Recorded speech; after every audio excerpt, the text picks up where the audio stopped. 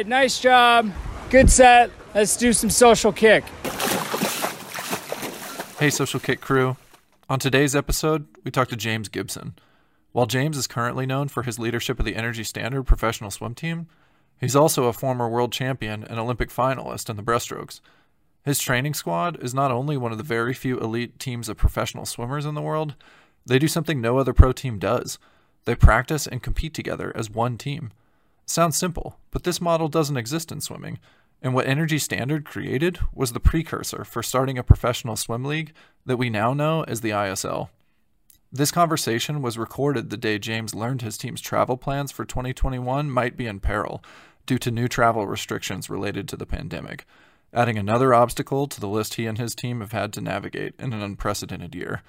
This was a good opportunity to share some laughs and get the inside perspective on how the ISL brass plans to continue improving the league, while also picking the brain of a guy who coaches a diverse collection of the fastest swimmers on the planet. We had a blast chatting with James. We hope you enjoy listening to it, and without further ado, please enjoy this conversation with James Gibson. Welcome back to another episode of Social Kick Podcast. I'm Brian Lundquist. We got a full crew today: Dr. John Mullen, Luke Paddington, and our guest today, special coach from ISL, big-time swimmer. Welcome, Energy Standard coach James Gibson. What's going on, James? Hey, guys.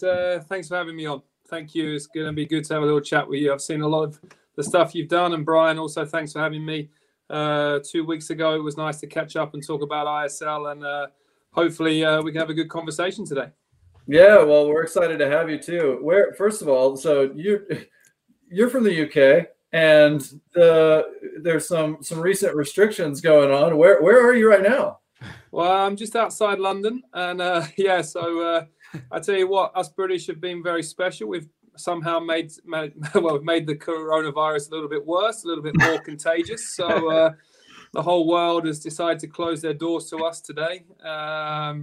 No, tough times, especially running an international program. I got some pretty devastating news today that Turkey, the air corridor between Turkey and the UK is closed. So all plans for 2021 have kind of been thrown out the window as of about 12 hours ago. So talking to me on a pretty raw day, but I'll be as honest as I can. And like I said, running an international program in this period has been quite a challenge since March of last year, or this year.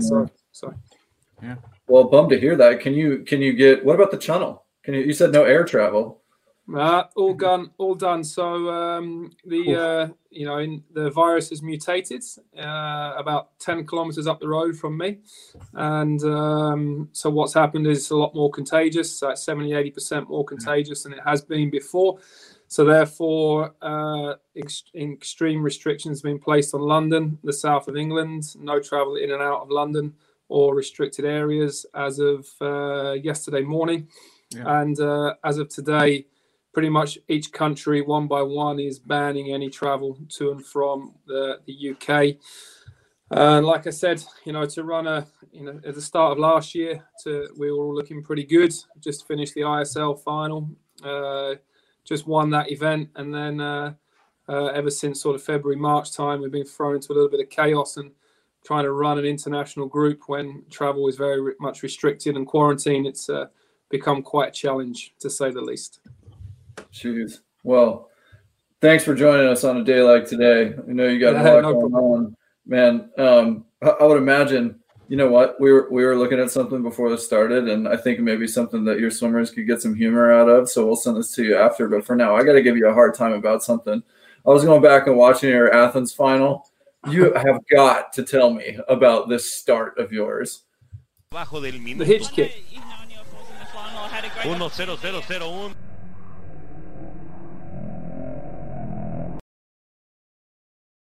There, they provided a little bit of extra momentum. We used to do the two-footed start back in the day. Well, not too long ago, 15 years ago. It was one of those ones you climb on the block, you stand on the block at the back of the block. They say take your mark, you take 2 steps forward, both toes over the edge, then you go down. So, there was one of those little things back in the day used to help me a little bit before the track start sort of developed over time. And I think I was a little bit behind the times. The first time I ever did that as an athlete was, I think, 2009, when I suddenly realized looking across my at my race analysis, I was the only one still doing a 2-footed start. I was like, no, it's time to time to evolve a little bit or be left behind. Do you think they should allow false starts again? You know what, honestly, false starts in swimming? Yeah, they used to in the 80s when I swam. You used to be able to like outside your guy and go like jump the gun. It wasn't allowed. You could just push it, right? It wasn't allowed, but you come on now. Get DQ'd. Yeah, what was back in the day? And there was a few swimmers that were very famous. We literally just get on the block and just fall in, and because you knew you could get away with it. I think it was when I was still swimming, it was 3 false starts. So when this new rule came out, in track? I don't understand. Why do they still have it? Yeah. So but there was 3 false starts, but it was just it got to a point it was taking forever. Like it was a legitimate false start, what's a game playing, and you just. The meets would end up taking forever, so that's why they changed the rules. It was for no other reason. And I remember they brought it into athletics, and I think that worked a little bit. And they got rid of it, and they brought it back again. Then they got rid of it again. But I think the system works generally in swimming. And there's no real complaints. But us swimmers are a very compliant breed, aren't we? So whenever there's a new rule, we all accept it. There's a bit of a buzz going on about dolphin kick on breaststroke at the minute, and what's the exact line. And it's I think that I'm pretty sure the powers that be will clarify that moving forward, but that seems to be the in fashion thing at the minute. Well, you and I talked about that a little bit when we last spoke about the breaststroke technique and some controversy there. And I think there's a couple really fundamental shifts in stroke technique over time. I mean, the ones that stand out to me are David Burkhoff, his blast off and introducing underwater dolphin kick in a way that was just totally different to what everybody else was doing. And I mean, lately I've listened to a conversation with John Moffat in the Public Eye on Rich Roll's podcast, and my namesake of no relation, but Steve Lundquist in '84 was a breaststroker. And the techniques that they were using for breaststroke in those days was completely different from what today's breaststroke is. And maybe there's some elements that are still in play, but it's like Burkhoff, and then you've got things like Katajima going, double dolphin kick underwater, and that influencing a big rule shift in underwater pullouts for breaststroke. But I mean, I don't know, when you look at those strokes today versus what was happening in the 80s, like it's almost like they're not even the same stroke. What do you think that's a positive direction? Yeah, I'd say pretty much a guy called Roman Sludnov was the last of the old breed of breaststroke. It's like very flat, kind of looked very low in the water style breaststroke. Not a power-based athlete. He was the last guy, really. He was the first man to break 60 in Fukuoka in 2001 World Champs. So he was kind of the last of these technicians. I guess Ed Moses was quite similar back in the day with us, quite low. And then what we've seen is a real development more towards a real power-based stroke. Like that, all the breaststroke guys are generally some of the biggest on the pool deck. And we were talking about Adam Peaty last week. Like if I've broken down his stroke 1,000 times on the videos, and I've watched it, and it's just hips are just glued to the surface of the water.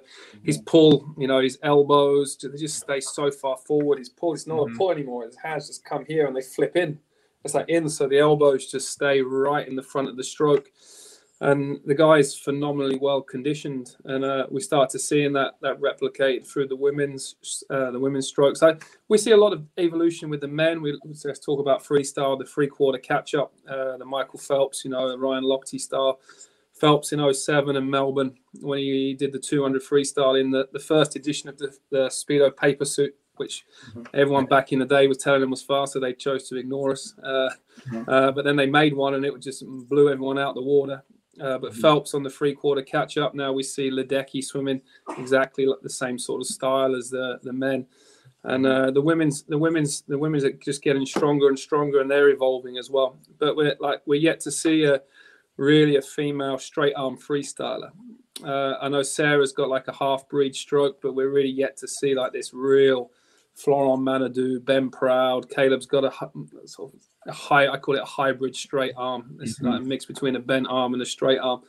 So a lot of developments in the breaststroke, the male breaststroke, I think we'll start to see come through with the women. We've got a young Benny Pilato, just swum amazing at the She's 15 years old, just won amazing at the Italian Championships. I had the privilege of working with her throughout ISL, and she has huge gains to come. Just got to let her enjoy the process and let her have fun and let her develop. But I guess we'll see the women really start to take on more of a power style, like the Adams, the Ilya Shimanovics of the world. Like Arno Kaminga, also in the Netherlands. He's very, very impressive, very consistent, and on a great on a 200. But he's big. He's built. He's obviously doing a lot of dry land work. Yeah, definitely with Pilato, I think she's definitely the next iteration of where the women's breaststroke. I mean, Lily has somewhat of that too with the high tempo and staying high towards the water, but Pilato's tempo and hip height and, like you said, some of that undulation, she's definitely, learning to use her power and her tempo with it as well. But it's interesting what you said about the straight arm female freestylers. There's, like you said, some hybrid versions of it, but yeah, just off the top of my head, a pure straight arm freestyle sprinter on the female side, none are all the way there yet. I think they're close, though. That's for sure. Yeah, I don't know what your guys' opinions are, but I think it's a lot to do with strength and connection through the core. I do see a lot of female swimmers trying the straight arm, but they just don't have quite the connection of the men. The hips snake a little bit. They bounce in the water. There's a lot of up and down movement. I think there's just a lack of strength at the minute. But someone like Sarah is definitely getting very close. She's not far off, but I actually think the female freestyle world record time is nowhere near where it should be. I honestly think that can go 23 low, and it won't be long until that happens. And I think as soon as someone really can really get a grasp of that stroke and that control, I think they'll take it to another level. Yeah, I think core stability, like you said, and then obviously a lot of the female sprinters are pretty tall, and to be that tall with that arm length, they require just more of that shoulder stability, where we know females, just upper body stability just is usually a little bit behind the men's, but over time it certainly will progress. I mean, there are, I think, a few straight arm sprinters, but most of them are shorter, on the female side, and it's likely just because they don't have that long a lever arm to require that stability. So I'm sure, like you said, pretty soon there'll be a combination of a woman that can do that, and 23 low. That's pretty darn fast. That's for sure. Yeah, no, but it's I'm very, very privileged that I've worked with say Francesca Halsall, Sarah, Pernille Bloom. I've seen a lot of the best how they work out, and also through my experience, Ranomi, Femke, through the Dutch team. I worked on the Dutch team earlier on in my coaching career. And we're nowhere near the envelope yet with these ladies, and they're exceptional. I watch Ranomi do a start, and she's almost as fast as the boys, through the 15. And I see elements in the female training program, especially with the ladies I work with or have worked with, and there's definitely massive margin for improvement. I was just going to bring up Janet Evans. Wasn't she a sort of a hybrid? I know she's distance, but wasn't her stroke sort of hybrid above the water, like a straight arm a little bit? I haven't seen her swim in 10, 15 years on TV, but what do you think of Janet's stroke? She had a very different stroke, and we all could have said it's been ugly, and that's not the way to swim, but her time spoke for herself. I don't know. Do you think it can apply to more than just a sprint if we apply it? I mean, if you just look at someone like Gregorio Paltrinieri, you know what, everyone has an opinion of what's good and what's not, and I think as long as you have a model in your head as a coach of what you're looking for, and you can adapt that model to the athlete, and not every athlete will swim the same way. So if I talk about straight arm freestyle, Ben Prowl, Florent Manadou both swim straight arm, but it's completely different. Their connection points are different. Their shoulders sit in a different place. Like Flo's a little bit more rounded. Ben is very, very, very, very straight. And I think, everyone has their own individual style, and it's how the coach sort of molds that individual style. So you talk about Janet, there people might, exceptionally high tempo stroke. That's high tempo, high frequency.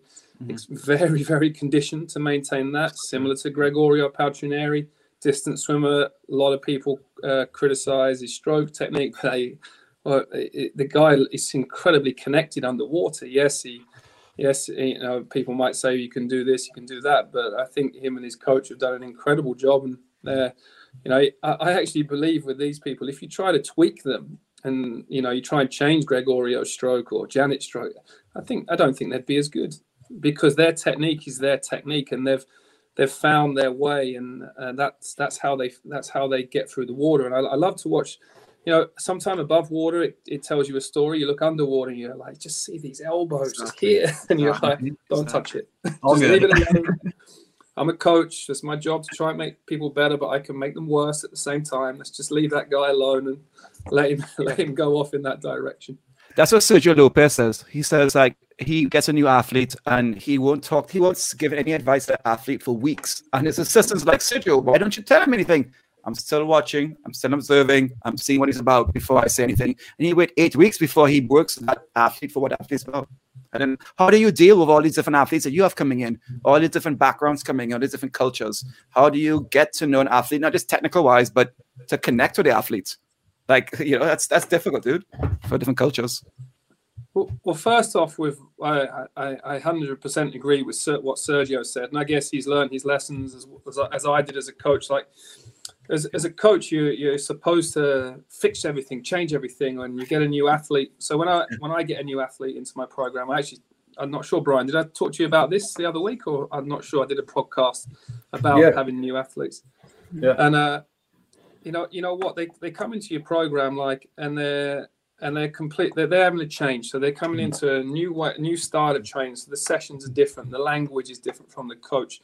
Every coach has a different way of saying hard, brown, white, pink, rainbow, 67% threshold, lactate, VO2 max, and everyone dresses it up slightly differently. I call it window dressing. There's a mannequin, you're putting the clothes on it. So, so the athlete comes in there, they get lost. Most athletes, when they come into a new program, they get a little bit lost because it's just a different way of working. It's slightly uncomfortable. And little things, the warm-ups, so breaststrokers or flyers, they might be used to a certain warm, but then it's changed. So they get a little bit lost with the program. And then if you start messing around with their technique as well, they can no longer feel the water. So they get lost with their technique, a little bit lost in their bodies. Then all you end up with is a bit of a car crash, to be honest. And I've learned this by myself, and my mistakes I've made with athletes, I'm not embarrassed to say it. And I've made some terrible choices but you're trying to help people, and I can fix this, do this, but they don't feel it. The swimmer can't feel what you're trying to tell them, and they're all working different ways. That some are visual, some are feel, and some need to be explained in depth what you're looking for. And if you confuse the athlete, you just ended up banging your head against a brick wall. And so exactly the same as Sergio. If I ever get a new athlete, I just stand back. How are you feeling? What are you doing? The stroke doesn't feel good. Okay, we're not going to get that yet. Do what feels natural for you. Then once they've adapted to sort of the work environment, normally we're quite a heavy dry land program. So, normally the new swimmers we have do end up being quite sore a lot of the time, and they lose their feel a little bit. So, that's how I work. I don't touch anything for a period. But then after a while, I bring in the video analysis. Normally it's just this thing. This is my biggest coaching aid. It comes out instead of stopwatches most of the time. And it's just a visual aid, and always just start to leave the athlete alone, start to film the athlete, show the athlete how they're looking. And normally you get the response, oh, it looks a bit better than what I thought. And I try not to talk as much. I used to be the guy that just talk at the athlete, and now I just tend to ask a lot more questions. Yeah. How you doing? What are you feeling? And that seems to give me a lot more feedback, as opposed to, one of my older senior athletes actually said, it sounds like sometimes you sound like you're just niggling all the time. And that's all we hear, do this, do that, move that hand's wrong, you're crossing over, you're bouncing, don't do this, don't do that, stop doing this. And it was actually an interesting bit of feedback for me. Yeah, it's an interesting point. I mean, obviously, always trying to build confidence in athletes, even elite athletes, sometimes aren't as high as you would imagine. And it's, like you said, always kind of nagging on people. That's kind of what coaches do. I wonder if just in general, from a young age, if different ways can be done as far as shaping confidence and swimming profiles in the pool. I'd say a junior program or a kids program is actually no different to a senior program. The senior athletes want to have some fun every now and then. Yes, it's serious. Yes, you have to do what's necessary to win. You have to do what's necessary. But you have to provide an environment where learning is fun. Like I have the privilege of working with Chad Leclerc. Mm-hmm. You know, he gives me energy, that boy. Yeah. So I go to training and I feel good. Yeah. And, you know, like he just creates this environment where it's fun and it's enjoyable. And the athletes get after sets, they get out and it's just all, having him around makes the program better. And I'm sure every program like you guys who swim in the collegiate system, there's always one or two in a team, you know, like a bit of the life and soul of the team, and you need these people. So from my point of view, it's just providing, just a good environment for learning, but also recognizing you have to do what's necessary. Do you change your approach to each athlete? You know, Mike Bottom is a behavioral psychologist, and he told Gary Hall the first time he saw him, Gary, that's amazing. Don't waste flip turns in practice. Just save it for the race, because Gary would not flip turn. You know, like he had like a smart way of doing things, and he would treat Gary differently to how he treat Tony, how he treat these people. What's it like? Like, what if? I don't know what Flo is like. I don't know the man, but is he different to Ben, and is he different to Chad? And do you like raise your voice, lower your voice, kind, tough, push, lay back? Do you change personally, and how has that reacted? How do you deal with that, especially with the pros? Yeah, absolutely. You know, in Europe we don't really have a one model fits all here, because we don't have the collegiate programs in the US. Like I said to Brian the other week, I'm so jealous I never swum the US. I still love everything. I still watch the NCs. I still watch the results. I still read the news. And it was something I never got to do as an athlete, be part of 50, 60 swimmers on a team, all doing the same thing, training, that sort of camaraderie. And I really missed out on that. And I guess ISL, we have an opportunity now for the European guys. But, if I've got an elite group, I have 12 swimmers full time. I've got a young guy that grew up in Eastern Ukraine. And, he looks at the world very differently to James Gibson, who grew up in East London. We all have different parents, speak different languages, and we all come from different places. So I have my philosophies, but what I feel like as a coach, I have to bend a little bit. I bend to the individuals, but then also the individual has to bend to me as well. And this is how I do things. And when you have a program with such different cultures and different backgrounds, there has to be an element of respect all around. It's not just with the athletes, it's the staff and the coaches. Like my staff, Tom Rushton from Canada, Delano Cesar from Brazil, Marco Costa from Italy, Sardinia, Petro Nahorny from Ukraine. We're all different from different places, and so I don't think some of my staff particularly like me. But then also that makes the staff good, because they're all so different. They're all from different places, and what I encourage with the staff, especially, just speak your mind, speak it. There's no egos in elite sport. We've got to just get this out on the table, and it's the same with the athletes. We have to bend, and they also have to bend. You have your non-negotiables. Like what my big non-negotiable is work. We have to do what's necessary to win the Olympics or the ISL. That's the first non-negotiable. Mm-hmm. And then also they have their non-negotiables as well. And I'm always open, because with a lot of the guys like Florent, Pernille, Sarah, Chad, they've achieved greatness, and in their head, the way they achieve the greatness is very important. So you just can't ignore it. And some people have achieved greatness in ways that others might feel is strange, but this is the beauty of swimming. We all do it differently.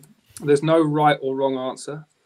In the swimming profession especially, I find it all quite brutal, to be honest. There's a lot of egos. There's a lot of people that say, oh, if I did this, I'd do this differently. I'd do that. If I had that athlete, I'd do that differently, and look at their technique. The swimming community is full of opinions, but not a lot of people really know what's going on the ground, and that's where the coach and the swimmer, that's their privileged environment. And it's actually quite hard. It's quite hard. But yes, back to the original question. Yeah, I'm totally different with everyone, because everyone needs something different from me. What is it about the individual athletes? I feel like where the magic really happens, and admittedly, this wasn't something that I did really well, is the best athletes in their coaching relationship. I think it is pretty close to 50-50, where you have this open dialogue and you can make a program together and you make concessions equally, like you said. I'm wondering if there are any elements about, in their character, about the elite athletes, particularly some of the ones that maybe you have in your group who do this well.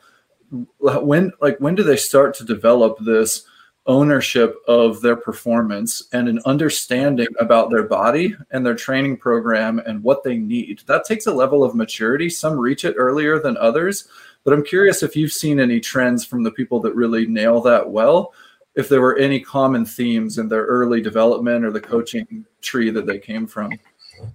To be honest, I think it all has to do with the coaching they've received as a junior, as opposed to anything that, what they go through now. Because there's a lot of coaches out there that reflect their stress upon the athlete. And right, the athlete swims well because they're good swimmers. I've seen so many people come through Gloria, not necessarily in my program, and in other programs, so many elite athletes come through our training center, and you look at what they're doing, you think that's crazy. How are they doing this or whatever? And then they go and win the world champs. And okay, maybe there's elements to that program they're doing something better than what I'm doing. And but I think it's a lot to do with how the athlete is being brought up. If they're being brought up in an environment, this is where the US are fantastic, because in the US the athletes are encouraged to work with different coaches. Mm-hmm. In Europe, it's very much a system where that's my athlete, I own you. And there's this element where there's a protectionism in the coaches in Europe, but they don't really let the athletes work with different people, even within Britain or within other countries. And the coaches a lot of times seem to believe that, that I've made that person good, which we all know it's a bit blurry. Yeah. I mean, you say it's that way in the U.S., but I don't know that I fully agree. Maybe it's getting there soon. And well, I guess I'll say, I don't disagree with the comparison between the two, but I know that college coaches are competitive. Those barriers seem to come down when everyone's on a national team together. Right, but if it's one college program versus another, then there isn't that information sharing. And I think that, and on the same note, I think that there's a lot of what I found to be, as someone who wasn't highly recruited out of high school and coming into a program like Auburn at the time was the best in the country, I was the low one on the team. And so I needed to buy in. And then I trained this behavior of buying in, trusting the program produces the results. And I think for me personally, that led to less of an ownership of my own performance when it came to my professional career. And then I had to sort of grow into it. So but that was my perspective on what it's like in the U.S. But my point about the U.S. is when you were at Auburn, you had 4 or 5 coaches on deck, and you'd work with each of the coaches, and so you were exposed to 5 different coaches on deck, graduate assistant, assistant coaches. In the UK, for example, you have your coach, and that's your coach. Or in Russia or in Germany, you don't really generally get an opportunity to work with different coaches within a weekly program. So my point was more that in the US, you're more exposed to different methods of coaching and different people through the college system. And so over here in Europe, you've kind of got an assigned coach, and that's the person you see 10 times every week. That's the person that stood at the end of your lane. That's the person that's in the gym with you. That's the person that walks you to the blocks or wherever. And it's just a touch different. So one thing I think, over here, what I'm trying to do, what I have tried to do with Energy Standard is to make it more replicate some of the US college systems where the athletes, they work with everyone, with all the coaches within the sort of the bubble. Yes, I'm the head coach, like say a David Marsh or one of these guys, but the athletes are actually they're adaptable to working with any of the coaches, really. Yeah, as the head coach, and obviously at Energy Standard, you guys appear to have a great setup where you have physio, strength coach, physician, everyone kind of on staff there. As a physio and strength coach, I know sometimes it can be challenging just to get communication and everyone on the same page. How do you go about that as the head coach of Energy Standard? I think it's just making sure there's always a good level of transparency between the staff. everyone knows the goals and objectives, and also trusting the staff. I'm going to use the example again at Auburn. David Marsh had an exceptional relationship with PK, the strength coach there, and it was very fluid. And I think you get to a point with the staff after a while where you just know that everyone knows the objectives of the program, and it becomes very fluid.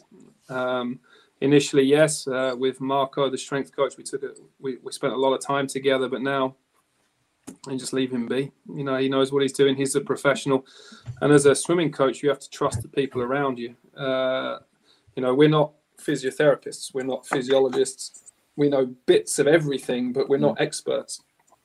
So one thing I do is I give a lot of level of trust to my staff around me, and they, let them thrive in the environment. And I also believe that you should just provide with certain things, some of your holes. Like I love distance swimming. I do. I'm just not a great coach of distance athletes. But I've got a fantastic distance coach, and I just provide him the tools he needs to be, what he needs to be successful, and I just keep out of his way. I try to get involved and talk technique, but we've got 8K to do in 2 hours. Can you leave us alone? So, generally, I can add value. I know where to add value, and I know where to keep away. I was going to ask you, NG Standard is arguably one of the top places to swim in the world right now, if not the top. And swimming's gone through these kind of phases. Santa Clara Swim Club in the 6 days with Spitz and Haynes, we did. Indiana with Doc. We went up to, now we have club centers around the world. AIS in Australia started it up with Don Talbot. Now what you guys are doing is quite unique and powerful, and you seemingly have it well set up. You have, as John said, you have really good staff. You have a fantastic roster of seasoned, proven professionals. Gloria is an unbelievable place to train. But how do you keep it? What do you need to do? What's missing? What's missing from NG Standard? What are you trying to improve on? What do you guys look to do? Obviously more funding always helps. But are you helping? What's missing from making it even better than it is? Because I know you're probably trying to up the game every day. Yeah, I think the obvious thing is to make us a bit more self-sustainable. There's one thing, of course, we're very reliant on one significant backer, but we're moving that way. That's the goal of the club now, and the next sort of quad is to move to be very, very self-sustainable, along with all the ISL teams. For the ISL, for really to jump to the next level, the clubs have got to take on a very much more professional role. They've got to start bringing in revenue, got to start bringing in income, which is only fair. The amount of money that's being invested, and we've got to uphold our end of the bargain. So yes, it's to move towards significant self-sustainability. That's the first goal. The second is what else do we need? I just do the basics with the program. That's my one of my philosophies. They're all the athletes you've got are good athletes. So just do the basics. Then just do the basics bloody well, and then you're not going to have too many issues. So we don't over fantasize the program. A lot of people might look and say, "Oh, what are they doing? What are they doing? They're doing this, doing something radical." No, nothing radical. It's just we try and do the basics as best we can. The weights program is very basic. We get our market is generally a lot of the older athletes, the more established athletes. So injuries, just trying to keep them in the water, is the main thing. So just do the basics better than anyone else. But yeah, move towards more of a self-sustaining model. That's probably more the plan, and get COVID to finish so we can actually do our jobs. Okay. I know there's a lot of relations to football, and it's almost like Chelsea has a really strong owner, but they have really good sponsors as well, and they and they have really recurring revenue with their fans and their subscriptions. I guess that's where you're aiming for, that kind of, not just a single source like you mentioned. If you were to focus on the basics of these stars, what football club would you be? Soccer, John and Brian. What I would be the LA Lakers. Yeah, what football? You'd be the Lakers, yeah?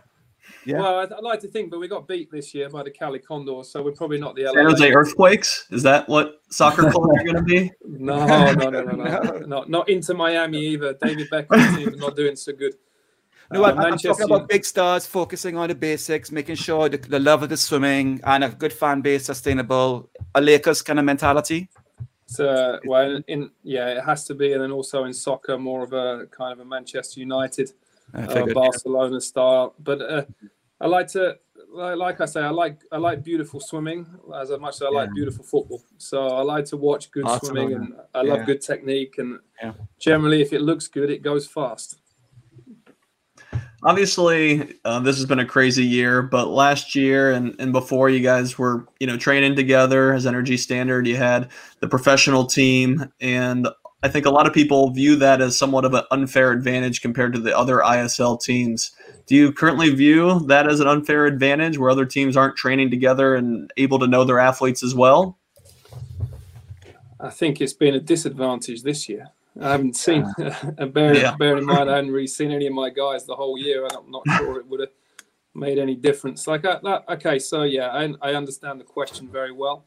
You also got to understand how the ISL was built. It was built off of a team that had zero credibility, was 100% Russian-Ukrainian. When I took over, I turned it over a few years into the best swimming club in the world by we didn't even recruit swimmers. We decided that we wouldn't recruit aggressively.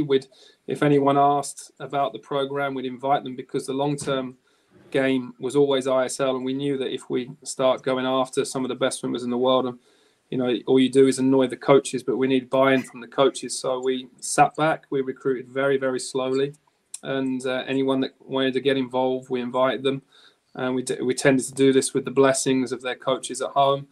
And we did manage things the right way. But of course, ISL was built on the credibility of the club, and we needed to develop at the club to actually launch the ISL. Otherwise, I'm pretty sure not many people would have bought into it from the rest of the world. And then, there is an element of, you do have a slight advantage when you have most swimmers swimming together. But then also look at this year, that if you recruit, a lot of the skill is in recruitment. So the teams are good if they're recruited, they recruited well. Look at the Cali Condors, were simply incredible, like Caleb and Lily. So it's 170 points in the final alone. I think the new jackpot rule hurt us significantly on last year. London recruited a fantastic team, but couldn't quite get the Australians over. LA Current was stronger. Tokyo coming in. So the league was a massive step forward from last year. And I know that we were strong. We were strong. We actually fully upped our game. So we were stronger this year than we were last year. I know we didn't win, but our team performance was much better. And I didn't really see a lot of the athletes at all at any point in the year. So I'm not sure we could call it an advantage. Yeah, James, let's clarify that, because I looked at your ISL roster and your training roster, and there's a lot more people in the ISL roster than your training roster. And it's how many does David have in Team Elite versus the LA Currents? Is it a similar? I would love to know, describe how you're set up. You have 12 people who train with you year round, and then during the season, you get you get the extras come in and train with you beforehand, or you just meet them at the bubble. Explain how the two and how they're all set up, because I think it's a big difference between.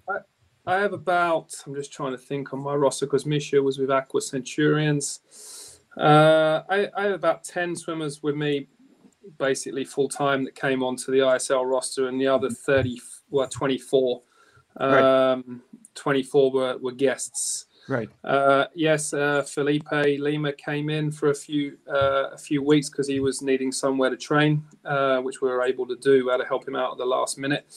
So David, he has 14 swimmers in ISL, but they're spread out along all the teams. I remember him saying 14 on an interview we did the other week. So I got 10, but they were 10 I'd say 10 significant swimmers. It's nice to know where they're at. You can make some technical changes. You can make some, if someone's struggling, you can just leave them out or give them some rest. But to be honest, with the ISL this year was more, you got a mixed bag. You got 34 swimmers arrive. 32 swimmers arrive, and you end up just trying to piece everyone together, trying to figure out where they're at. We had young girl who was phenomenal, Mary Sophie Harvey. She actually hadn't swum for 10 days before she arrived because the pools were closed down. And she struggled the first meet. We even had to do the emergency subs, like pulled her out halfway through as a replacement. And then we put her to work for 2.5 weeks, like actually real solid work. And though she's not one of our full-time swimmers, we then really kind of took over her program at the end. We obviously communicate with the coach at home. And she just ended up fantastic. Yeah.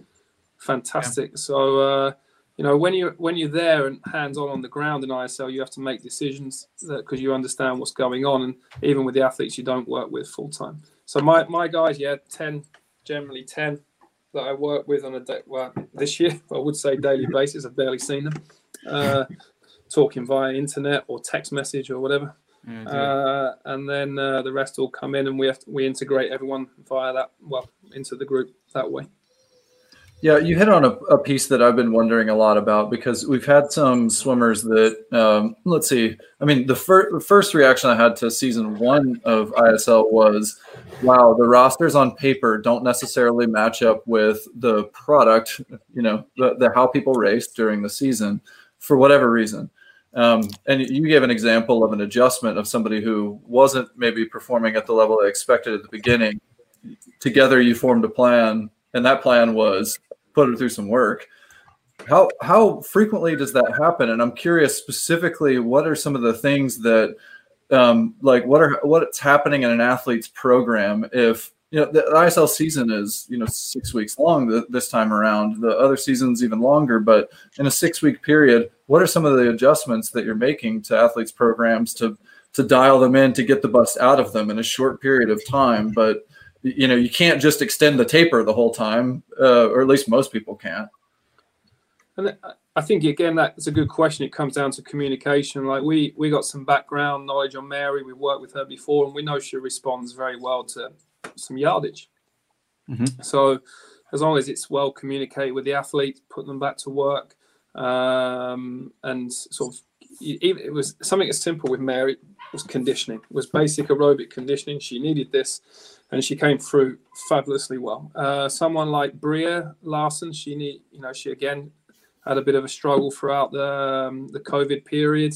Couldn't really get the training access, but we put her in with a breaststroke group with a breaststroke coach, and she ended up doing more breaststroke in the 2 weeks in between the matches than she'd done pretty much from the previous few months. So it was all about just communicating with the athletes, the ones that were a little bit off, and normally there was a reason for it. And then you can put the pieces together. Like Kliment Kolesnikov as well, he didn't start off particularly flash. I think it was like 156, 200 backstroke, 51 something, 100 back. But he was just exhausted. So what did you do? Just tell him to sit down the rest of the, just go like, hey, just, you're on taper the rest of the, no wake up swims, no nothing. Just get in for a light swim. What were you doing with him? No, he just needed a little bit of rest. So fortunately, his coach, Dmitry Lazarev, came on as a home coach, really got hold of him and really took charge of him. Just started to back him off a little bit to make sure he wasn't so beaten up going in for the next rounds. And, he's finished off this season with 4 of the top 5 fastest times ever. And that's not bad for a guy that started off pretty beaten up. And the first match, we were like, whoa, what's going on here with him? And then so were we. Suddenly 45 lows in the relays and world records. And he was just fantastic. It was fabulous. So a lot of the things, with maintaining the athlete's shape and conditioning, every athlete a lot of them had different, because again we still had 24 swimmers from different come from different coaches and different programs, and they all had different programs. So just trying to support them through, listening to what they've got on their programs, maintain, like we had a fantastic staff. We could pretty much accommodate everyone as we went through. And again, being open-minded, if an athlete tells you they want to be doing 6 or 7K because that's what they need 2 days before the race, we tended just to go with it if they weren't people that we weren't training with us full time. Yeah, these are huge stories, and I'm excited to see where the ISL can go, because I only think the sport of swimming will improve having these professional teams where coaches and elite athletes and support systems are around to help share ideas, to help push each other, to help keep each other motivated. We all know, at least in the U.S., after that college when they're done with college, there can be a lull, or they'll be training by themselves or just one or two other people. So having all these different pro teams with these great systems set up is something to strive for, and something I'm really excited for, and will only elevate the sport. It's just, I think, like you said, the funding and getting the sponsorships and these teams to become a little more self-sufficient is going to be crucial for it. So with the funding and trying to find sponsors, where's Energy Standard looking? Is it mostly within swimsuit or swim apparel companies, or how are you guys going about that? Well, as we found out this year was probably the wrong time. Yeah, definitely. I mean, this year was a crazy year, right? So I guess, moving forward. God, it's but I think, you know what, as of, you know, no one's going to be able to use this as an excuse anymore. We got to find a way, and I think there's a lot of element of pressure on all the general managers now, or the sort of, like, let's not call the general managers specifically, but all the senior management of all the clubs have really got to step up to ensure the success of this thing, because the platform is there. I think everyone agrees that it's a fabulous platform. I think, and most people have an opinion on rules, opinion on how it's run, opinion on something or it's good and bad, but it's there and it's a fabulous product. But we have to make sure that it has long-term financial sustainability. And a lot of the GMs, and I me included, you know, our role has been more to just organizational roles, recruiting teams, but we've really got to push the envelope now on we need to get funding and finance. And, you know, if that means speaking to mayors of cities and councils and pushing people and, you know, actually, you know, demonstrating to people the value of having one of the world's best elite teams on your doorstep, and that's something we've got to do. I think, you know, I watched a presentation not so long about the global participation of swimming, and it still blows me away. Like in the amount, like in Europe, 29% of people actually actively participate in swimming. 29. That's like, wow. It's insane, and it's the same all over the world. Like even the numbers all over the world, the participation. So there's a huge gap between participation and market for elite sport. Like, how many sort of people over the age of 30 play American football? I know you guys, you can't just put on your pads at 40 years old and go out and have a game of football. I'm going to try out right now. Up in hospital. Luke sure would. Yeah, that's what's wrong with Luke. Way too many brain injuries still. Yeah, but the participation of US football is very low, but the market is enormous. It's billions and billions of dollars. So there's a disconnect, but we don't know. And I think this is a common problem that swimming has had for many years, not just now. Is like, how do we sort of fill that gap? How do we make the sport sexy? How do we make it appeal to people? Is there a room for gambling companies and betting? And like we know with basketball, soccer, and football in the US, it's the betting industry is massive, and you know, I think everyone bets on who's going to get the first touchdown, who's going to get the first, score at halftime, score at whenever. And hey, that was my coping mechanism when I didn't make the 2012 Olympic team. I came back and I just bet on a bunch of races during the Olympics. How much did you win? Not much. I bet actually, it's a true story. I think I put $1,500 down on Sun Yang to win the mile to pay out like $200 or $300, and that was the race where he fell in the they blew the whistle or something and he falls in. Yeah, and then he gets out and he's all pissed, and I'm like, oh no. But they let him go. Yeah, but you're right. I mean, so it exists, but nobody does that. I agree with that point. Yeah, I think we need to care more, James. We need to care more about this. And you have athletes like Chad, who's such a charismatic character out there and well loved, right? But we need to have rivalries and story arcs, and that's how the general public's going to start watching swimming more and care. I mean, it didn't help that Tom and Chad are such good friends and they're so lovey-dovey afterwards. You know, like they can every night together. we needed them like spit in their face. I'm teasing, but you know what I mean? Like we just need some characters and storylines and does your mom watch swimming? You know what I mean? Like, and why not? And why does she only watch it at the Olympics? Because at the Olympics, you got one race for your flag to be flown and see Leclerc cry on the podium. And that's why we watch swimming at the Olympics. So how do we do that rest of the time? How do we care more? Why do we care when Chelsea wins the FA Cup? Because we grew up loving Chelsea and we came from Chelsea and you know, and they've never won before and shit like that. So I don't know. No, we need to develop for ISL. We need to just develop sort of tradition. You know, why do people watch soccer? It's tradition. It's tradition. It's been there every year. And I think when soccer, rugby, cricket, when they had these sport revolutions, when they become professional, the tradition had already existed. There is no tradition in swimming. You know, I'm sorry. Once every 4 years creates no tradition. The Olympics and as much as we all love, I'm a world champion. I love the world championships. I was a world champion. No one ever. I come back to England and nothing really changed. Nobody knows you. Yeah. No one watched it. I think it was on. It was on some highlights was on at midnight or something. But this is it. There's no tradition in swimming, and we need to develop tradition. And you know, the ISL is going to take a bit of time already. But we already saw this year. You know, it was better than last year in the ISL, and I think next year will be even better when people are more associated with teams, and the names and individuals are becoming more associated with teams as we go. I know there's lots of comments about good teams. How do we make this more fair? But you know that if you look at the NBA or the La Liga or the Premier League in football or NFL, there's always one or two teams that are always going to be slightly better. That's just sport. It's just what sometimes the managers just do a better job than other managers. That's just life. And but the ISL, there's some plans to make it a lot more fairer next year. They're quite exciting actually, and already this year it seemed a lot more even. And I think next year we could really get into a point where you've got 6-7 teams that are all very, very even. Close.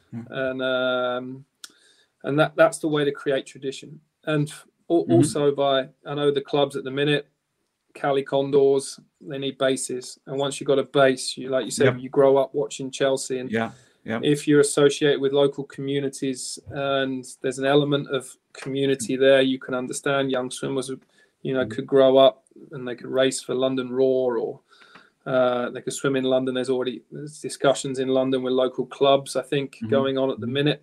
This could be quite good for the development program. But there's so many different things that ISL has to do and the general managers have to do. But it's, we have to execute it to create that tradition to really build a sport of the future. Yeah, here. Yeah, I totally believe that that's possible. My hope is just that, to your point about funding, and needing to change the model and have the teams contribute and do that on a shorter timeline. There's a U.S. soccer league called MLS, and they've been in business for 30 years and they're still not profitable. And they're chasing what they think is a big pie, but it makes sense that in swimming where the perceived pie, regardless of participation rates, et cetera, that we, as if a league owner would need to see some hustle around, a shorter term to profitability. But, I think that you're right on the product's there. It's growing. It's in the right direction. What do you guys think? You're the consumers. So, I was waking up at weird times, 3 a.m., 4 a.m. to watch. I think, like you said, I think the product is there and I think trying to figure out who the ideal audience is. Like, obviously, we're swim nerds. We loved it. I still think, and we talked with Cindy Gallagher about it, why the hell isn't USA Swimming pushing this more to get all these club swimmers and club teams watching every event? I think that's probably the easiest market. Our current swimmers or master swimmers, they need to be really tackling that market a little bit more. So I'm not sure if it's the GMs pushing it in the U.S. and all over the place saying, hey, we represented USA Swimming. We need this to go forward or need more representation and viewership here. But personally, I freaking loved it. I can't wait for next year. Yeah, I think when you talk about tradition, for me, the word that has stuck out that I think is on a similar vein is fandom. We grow up around being affiliated with certain programs, and for me, that upbringing was around a school, around college football. In other countries or other areas of this country, it's around professional sports. But you were affiliated by geography, and I think that's one of the things that's really struggled with ISL, because the geographies are like ambiguous, or even if they're known, they have no meaning. And so without that meaning, I think having some attachment to the grassroots is lost. There's no more connection, and humans are tribal. We're meant to fit in with other. I mean, we're all the same color skin on this call, right? And it's like, that happens in swimming, but in general, we're meant to and gravitate toward being part of a group, and so that's what ISL has got to create. And I think your point about tradition hits on that. I think writing some notes. I'm just writing some notes. It's good. This is diamond, guys. One thing it's about caring too. I mean, a guy would set a world record and then move on to the next race. I'm like, take a moment just to feel what just happened and how monumental that is, and let the audience know that. I think that just seeing the guy celebrate, or I don't know, we love the guy hearing the anthem and having awards and crying on the podium and getting to feel for what he's like. That's that. We didn't have that connection. In they came, they swam, world record, great, out, next race. Let's just pause for a second. And so, was it too much? Was it too fast? No and yes. It needs to be fast. It needs to keep going. But at the same time, chill. I don't know. It's really hard.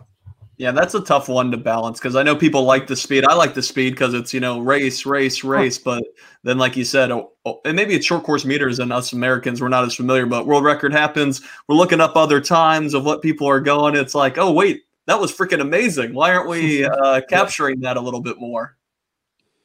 But yeah, no, absolutely, guys. There's some awesome points there. Some really good points, and I think it's difficult to get that balance, isn't it? When you're on a TV timeline and you've got to get the guy. No, totally. Yeah. Got to get the guys out, but yeah, you're right. We slowed it down a lot this year. It was slowed down a lot this year, just to really give the guys, the commentators, a little bit of extra time just to explain what just happened.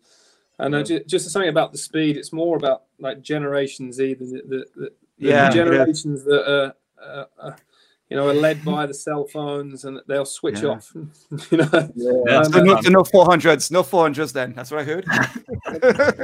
There's been 4x50 relays, bring them in, as well as, but the 400s have their place. They provide the good entertainment, and they're not like the men's, especially when Darnus was finished at 350. He did that on purpose, right? That's all for TV. Well, James, let's bring this thing to a close. I got a couple rapid fire questions with you to finish off. Come on in. All right. What's the hardest race in swimming? 200 backstroke short course. Short course. Ooh. All right. Olympic gold or world record? Olympic gold. What's something today's swimmers do, whether technique, training, whatever, to go fast that you wish you knew in your day? More emphasis on video analysis. Is this true that you spoke openly about your intimidation tactics, like rolling your pecs? Did you intimidate people doing that?